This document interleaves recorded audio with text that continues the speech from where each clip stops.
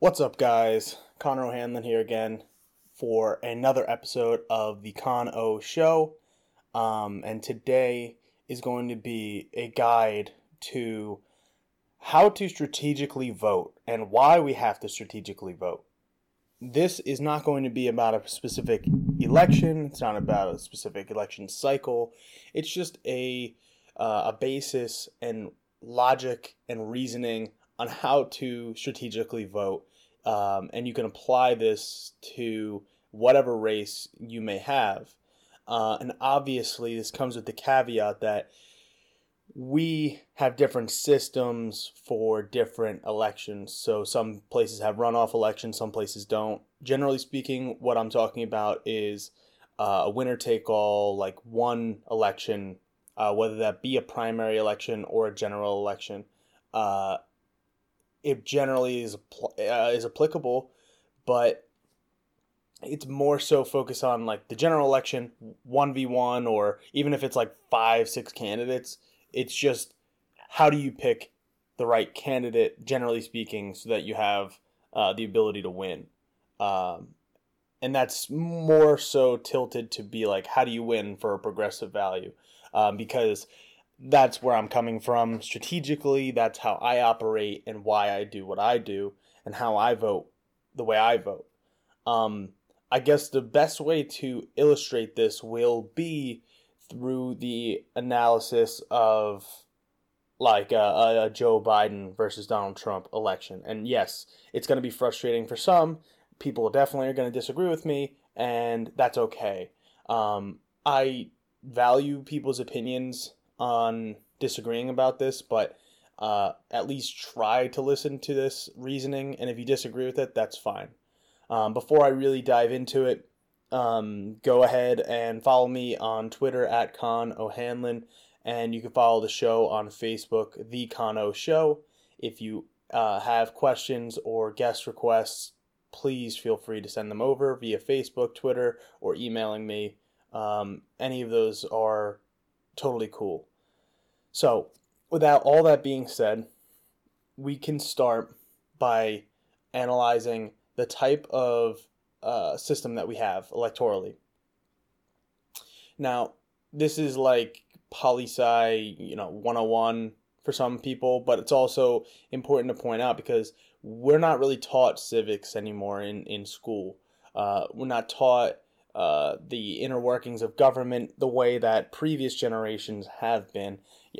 I didn't know any of this stuff until I went to college and I took classes specifically around civics and poli-sci, and it's pretty sad that I needed to do that. The same way that in previous episodes I've talked about my accounting background and how I wouldn't have known what a marginal tax rate was or what, the breakup of a progressive tax system was if I didn't go to college for accounting. And that's kind of sad. These are things that really are applicable to real life, and I guess that's a topic for when I can probably get like an education reformer on and talk with them about that. But with that being said, you have to look at this through the lens of, and both of these, the strategy applies both to any system, but for us, we have to analyze a presidential system. And yeah, it sounds obvious because we have a president that we have a presidential system. It's not quite so simple, but presidential system is set up in a way basically that there are two parties, almost always two parties that are major dominant parties. It's winner take all. So basically, if you have an electoral system, the president that gets, whatever it is, the most votes, or in our case, the most electoral college votes, they become the president. And whatever, say it's a Senate race, the senator that gets the most votes in their state wins. That's it. There's no proportionality. There's no dividing among other parties. If you vote for the Green Party, that's too bad. Unless there's a major upset, it's usually just too bad. It's usually the Republican or the Democrat. And on a rare occasion, like Bernie Sanders, you get an independent. there are, I think, 2 independents in the Senate. So you think out of 100 senators, 98 of them are either a Democrat or a Republican. And, Bernie, is basically a Democrat. And I am drawing, I think the other guy's King, not Steve King, I don't think, but it doesn't really matter. What is important to know is that it's winner take all. The levers of power are gained specifically by just winning, and that's winning a plurality. Usually, can be a majority.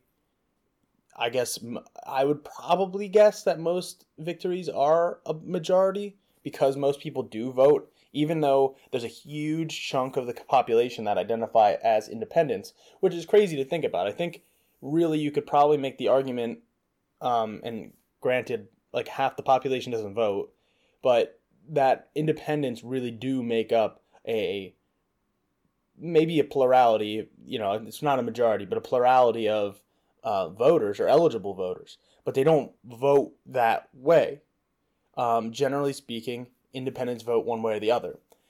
So it's important to know that the two-party dynamic is baked into the system.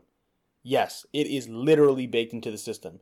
And if you know your history, you know that, George Washington was against a two-party system. Well, unfortunately, in practicality, the presidential system is inherently a two-party system. The way that it's been set up, everywhere that it's ever been set up. But, a two-party system is certainly better than a one-party system. And for everything that is wrong with the two-party system, I wouldn't say the opposite, but the countering thought is a parliamentary system. And in a parliamentary system, again, they vary, but in a parliamentary system, you have systems that are set up that have proportionality built in. So, for example, if we're electing, just say if we turn because the examples don't exactly apply directly one-to-one, but just say the United States, we changed and we rewrote the Constitution and we have a parliamentary system now, and we get to elect prime ministers instead of, PMs instead of our congressmen. So when we vote, I could vote for a Labor Party or a Democratic Party or whatever the conservative parties would be. And it's divvied up proportionally. And representation is attained proportionally. You get more representation based on your true identity, generally speaking, in a parliamentary system. However,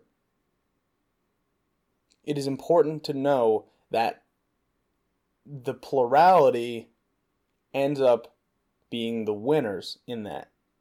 Still, yes, there are coalitions that need to be formed, and that is the interesting overlap between the two systems. If you have a Labour Party and a Liberal Party, say in the UK or whatever it is, and I'm probably butchering the parties' names and because I'm mixing them up just off the top of my head. But if you have the Labour Party and the Liberal Party, they're going to have to work together and form a coalition if they want to beat the Conservative Party, or the 2 Conservative parties, or the 3 Conservative parties, or the 4, whatever it is, the number is. So, in the end, there's a lot of practicality that just comes with having a two-party system, and that's not to say I support it. I would actually prefer that we did have a parliamentary system in some cases. I think it actually does allow for diversity and that choice of being different. And now we can make arguments later about ranked choice voting and all that stuff, but with the way that things are set up right now, I view a parliamentary system as being more allowing of a diverse range of parties to exist, and without being labeled as a spoiler vote. because those are proportionally allocated and those coalitions can be formed. The overlap between the two is that the Democratic Party, I can make the argument much easier with the Democratic Party at least, is a coalition of what would be multiple different parties. If I was in a different country, I'd probably be more in a Labor Party, more of a progressive party. There are more center left parties that exist. And those two parties combined in our country to basically make the Democratic Party of today. And it's the coalition of things that say, I believe in Medicare for all, and a centrist Democrat believes in Obamacare. In any logical thinking of through this, it would be so obvious that we're not the same ideology. We shouldn't be in the same party. But because the powers of this that are designed through the system lever, they're diametrically opposed with two parties. So you have to it's either you're with us or you're with them, and that's how it works in this system. The coalitions are formed before the elections happen. In a parliamentary system, the coalitions, generally speaking, the same parties can work together, but they're formed after an election. Because if a Labor Party absolutely decimates everybody else, right, and they got the most votes, then they don't really need a coalition. But if the Labor Party gets 20% and the Liberal Party gets 20% and another party gets 20%, and it's divvied up, you need those coalitions to work together to get anything done. And in theory, that was what our presidential system was supposed to be, a system that encouraged cooperation through having two parties and having to have 60 votes to pass anything in the Senate and whatever, because the filibuster, and if you really don't, if you don't need the filibuster, you can get 51 votes. But if someone in the other party is so opposed to whatever you're doing, you need to get 60, whatever. The filibuster is effectively gone in American politics right now. It's only ever leveraged by the Republicans. And it's gone on judicial appointees, which is insane. So that Republicans right now that have a 51 majority, even if they lost one vote, they would have the vice president right now. That could break ties, etc. So the checks and balances of our system have failed in many ways because of the intentions that were good, but they failed. They fell through. They eroded over time. And there's plenty of left-wing people that would argue we should get rid of the filibuster. If you win, you should get rid of that. And I think in practicality, I would agree with that. But in theory, so to be clear, in reality, I would support that. But in theory, there should be the check on the government, the party in power, because let's just take it to the extreme here. If Donald Trump wants to, do whatever he wants to do, say something absolutely heinous, which is, a lot of what he wants to do, there's no check on his power through the ability of filibustering. Or if we control the House, yes, you can hold back some of the power that the president has. But how far does that go? How effective is that? I'd argue it's not that effective. Especially when you have a swing election where the party in power has all the branches of government. And for 2 years, the Republicans had the Supreme Court, they had the Senate, and they had the House. We took the House back, Democrats, in 2018. It's funny, though, because the Democrats took back the House with a much wider range of identities, and I'm talking about political ideologies, than the Republicans did in 2010 with the Tea Party. The Tea Party was one thing. In 2018, we had how many centrists win? I got news for you. If you're a leftist like me, a lot of centrists won. And how many progressives won? A lot. It was a mixture of everything. It was people that fit their district, and people that pushed the envelope of their district, and people that just rose at the right time, etc., etc., etc. It's different. These people would not be in the same party, so it's crazy to even think that in a year where Democrats, a party, won, that AOC won, and even, people that are super centrist won. Can't think of one right off the top of my head that really comes to mind that stands out. But we had the squad win, and we had all these centrists win. It's just an interesting introspective of it, and just pointing it out, and how this system works as it is. So now,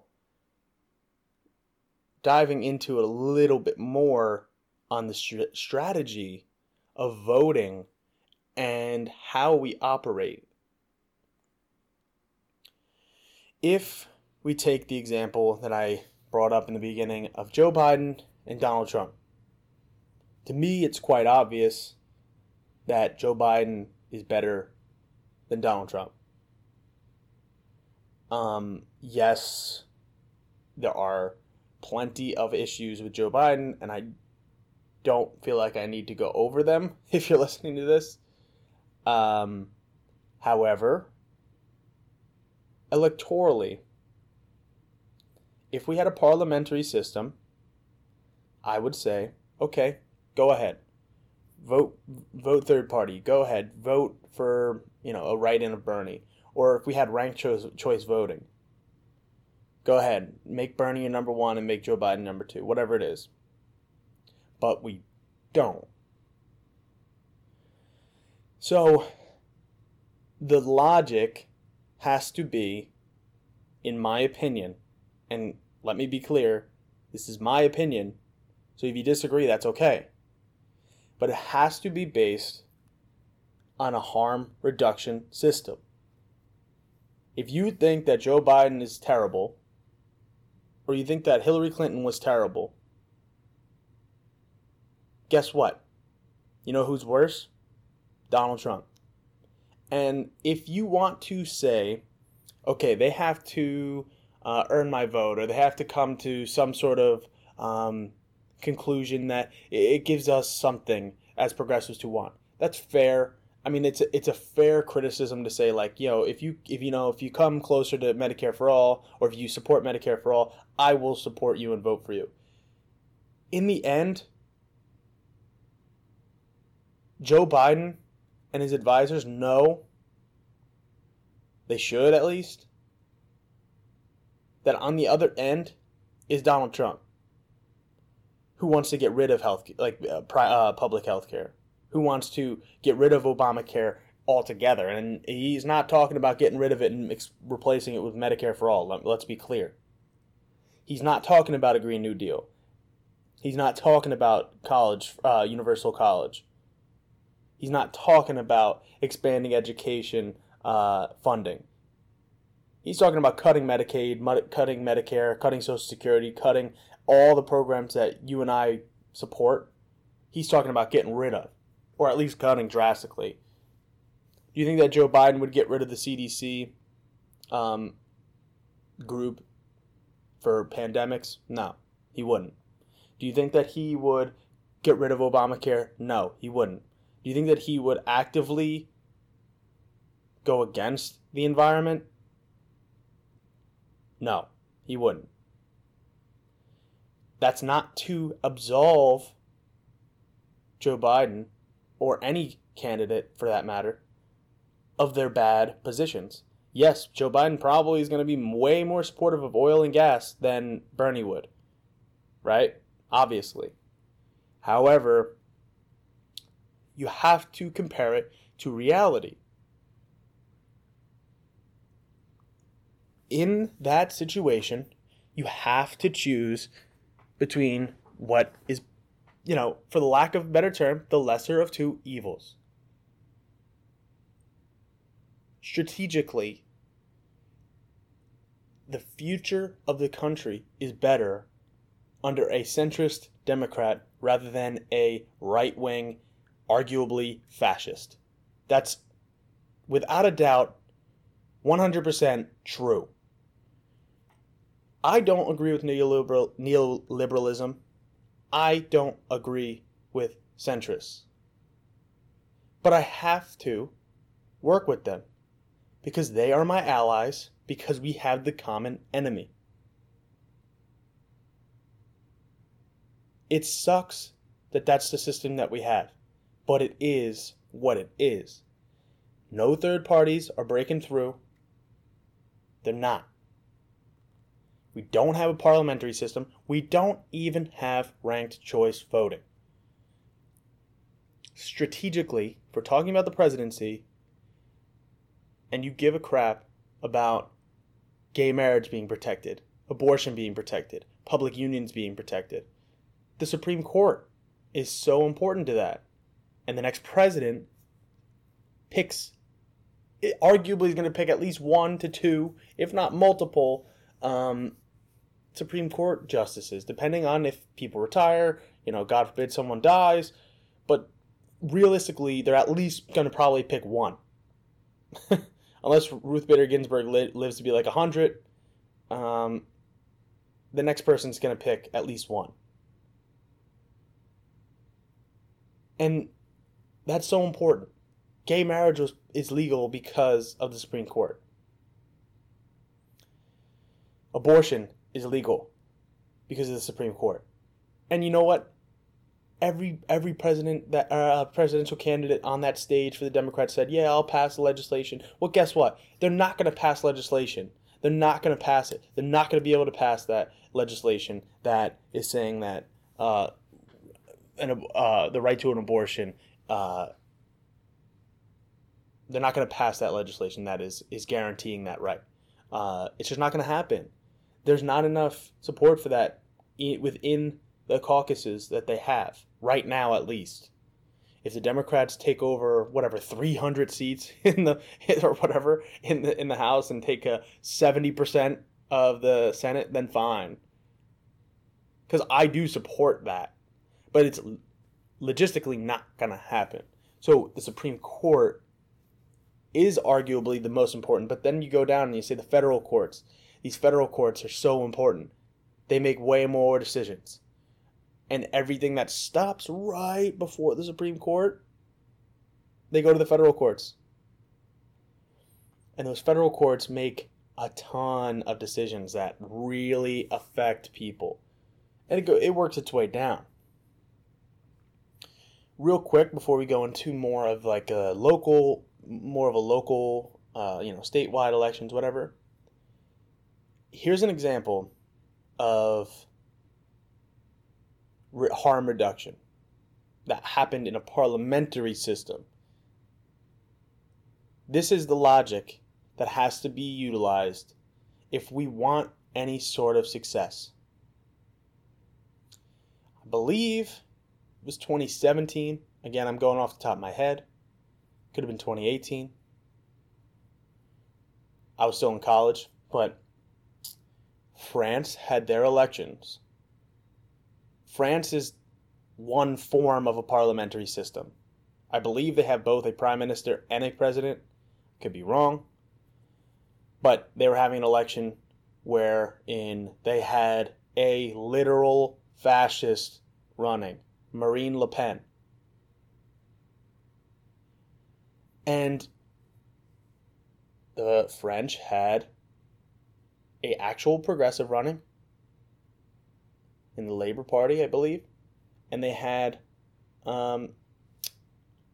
what's his name? The current French Prime Minister running, as I look him up real quick. But if the two parties did not work together, they had Macron running. So if they had a progressive running, Macron running, and a fascist running, realistically, you have to get one of the two elected, Macron or progressive. If you can chip away from the conservative, any portion of that, do it. If you can consolidate around one person that will ensure a plurality or a majority, then you have to do it. And realistically, in the end, to stop Marine Le Pen, people had to rally around Macron. And they had to elect Macron. If people decided to vote solely out of their morality and principle, we could have had Marine Le Pen instead of Emmanuel Macron. And yes, Macron is not that good. However, the left wing of any country is going to be better and much better suited and well prepared to take on fights against centrists than they are against literal fascists. We can gain much more out of a Joe Biden presidency by pulling him left. And yes, it's not necessarily like he's going to budge much. He's a freaking 70-whatever-year-old man. But we can pull him left much more than we can pull Donald Trump left, because Donald Trump coming left is not, it's not doing anything. If you have, Joe Biden's okay and Trump is terrible, if you pull Trump towards okay, he's still he's still closer to terrible. It's hard because I get it. The moral justification for not wanting to vote for people for certain things, and I get it. If it's not like a contested election that's really, really important, fair enough, whatever. But when it's the difference of life and death for people, it really does matter. I mean, the difference between expanded Medicaid in certain states is life and death to plenty of people. And without Obamacare, there wouldn't have been expanded Medicaid. Really, if it wasn't for Obamacare, there probably wouldn't be... There's an argument to be like, well, after a while, they would just get rid of Medicaid altogether, because conservatives don't value that. And it would just be like, yeah, just give poor people private insurance and have them buy it from whatever market that they can afford from. Whatever it is. Something, I don't know, something ludicrous. But that's the way it is. Now, I think it's important to point out that it happens in parliamentary systems, this strategic voting still. Because if it doesn't, you get people like Boris Johnson, and you get people like Marine Le Pen. And that's not to say that you shouldn't have voted for Jeremy Corbyn, right, if you're in the UK. But it's the realization of like, okay, we need to strategically align ourselves. And sometimes you lose. But in our system, we don't even have that option. It's one or the other. And that's why it's really, really important if you're talking about president. Now, let's dive down, take it a little bit deeper into, okay, say you have a state election, statewide election. for Pennsylvania, we have an auditor general election with 6 people. How on earth can you pick between 6 of them? Okay, so like let's say for me, and this is 100% my thought process, to be clear. We have 6 reasonably qualified, if not really qualified, candidates to be Auditor General. And this is in a primary, also to be clear, if you're not, from Pennsylvania. We have 6 really qualified candidates. I met every single one of them. I talked to every single one of them. I asked questions to every single one of them. 2 of them stood out to me. One was a CPA, one was a scientist, if you want to take for what it is. And both of them were reasonably personable. Not that that really matters to me. But for an Auditor General's position, which is not really all that political, it is political, but it's not the most political position. It's kind of like a huge accountant. I think it is important to have at least some sort of personable person there that can talk to people and get that stuff out there and communicate themselves well, because they're in control of a budget and they work on a statewide budget.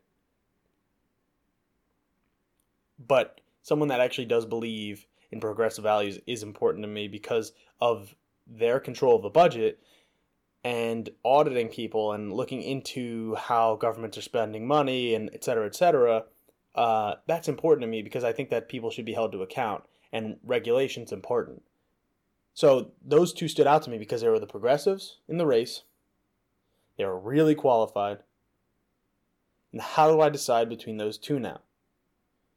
Well, really, it's the sad reality of it, but it came down to I wanted to see who was raising more money, who is effectively campaigning, who's got TV ads, who's got digital ads, and that's how I really decided. I saw more of one candidate than another. And I know them.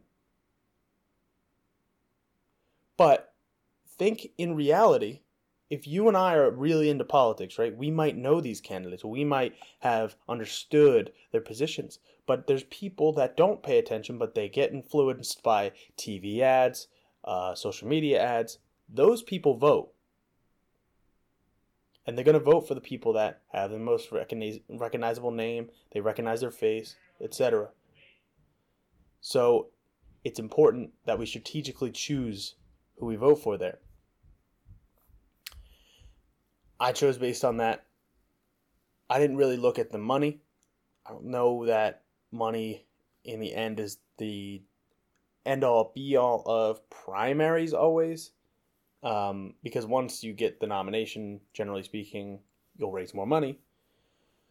But it's an important factor. And I think seeing TV ads and seeing ads out there is a telling sign of how much money someone's got, usually. But for statewide, it's hard because it's hard to know. Like, I voted for John Fetterman when he ran for Senate. It was hard for me to know. Like, I have no idea if he's going to win or not. But I can guess, and for Senate, it's a little different because it's more of I vote based on my ideology.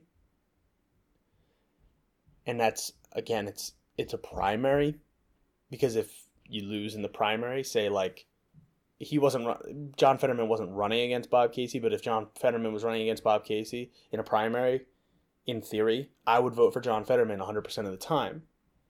But I would vote for Bob Casey over a Republican. Get it?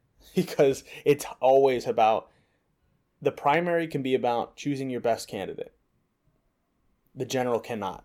The general has to be between who can really win and who can be the best suited for harm reduction. And really, hopefully, someday, soon, we'll get people that are the AOCs, are the Bernie Sanders, that can actually expand and do what we actually like.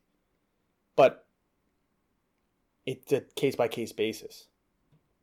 It's not always clear-cut. And we do have like I just said, we do have races in the primary that these candidates are almost indistinguishable in ideology. Well, how do you choose? Okay, well, you got to choose who's got the best chance of winning. It's electoralism. It sucks, but that's what matters, and it works its way all the way down, all the way down. And I'll just close by saying, like, it matters so much how you vote. I bring it up almost every episode. Not because I'm, bitter or salty or whatever, but I lost by 38 votes. And that is the difference between passing meaningful legislation to protect the environment, to protect the LGBTQ community, to protect water sources, to protect and expand affordable housing. 38 people. That's 0.1% margin. And that works its way up for everything. And that could be because I didn't turn enough people out. Whatever it is. It doesn't matter what it is exactly. There's a state rep from Pennsylvania that lost by 10. 10 votes. There's not all that much that you can do campaigning-wise that can justify that difference. Like, you can always beat yourself up in retrospect and say, I could have knocked, 40 more doors to get 10 more people out, whatever it is. But coming at it from a voter's perspective, and now I'm leading a Democratic organization. Look, it's on us to get out and vote. It's on us. People don't really earn our vote as much as we'd like to, and I'd like to make people do that. People don't learn from previous elections. People don't change because of that. If anything, sometimes they get worse, but they don't change for the better a lot of those times. Like, we didn't get Bernie Sanders after Hillary lost. We got Joe Biden after Hillary lost. And that's, I don't know which one's better or worse, but it doesn't really matter. Like, we didn't meaningfully move to the left in our choice there. And it's about strategy and the coalition building and the work that needs to be done. And I know this kind of loops back to, like, what I've been talking about in other episodes. It's like, you have to get in at the grassroots. You have to get in on the ground level, and you have to be willing to put in the work, because some people view it as, you got to earn my vote, but really it's incumbent upon us to get me, you, and all of our friends, all the people we know, to vote. It's our duty to vote. It's our right to vote, right? But you can't let that right be squandered by just being like, well, both of them are bad. And yeah, it's a kind of a meme, but we have to do it. Voting is a right, but it's also a duty. So we have to take it seriously. We're lucky to have it. But we can't just keep throwing it away. We have to have strategy behind how we vote.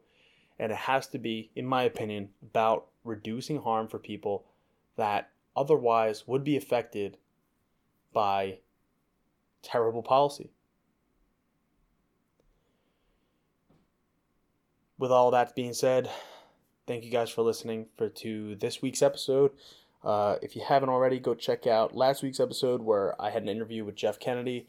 It was a really long one, so if you enjoy this, you'll definitely like that. More history based on that one.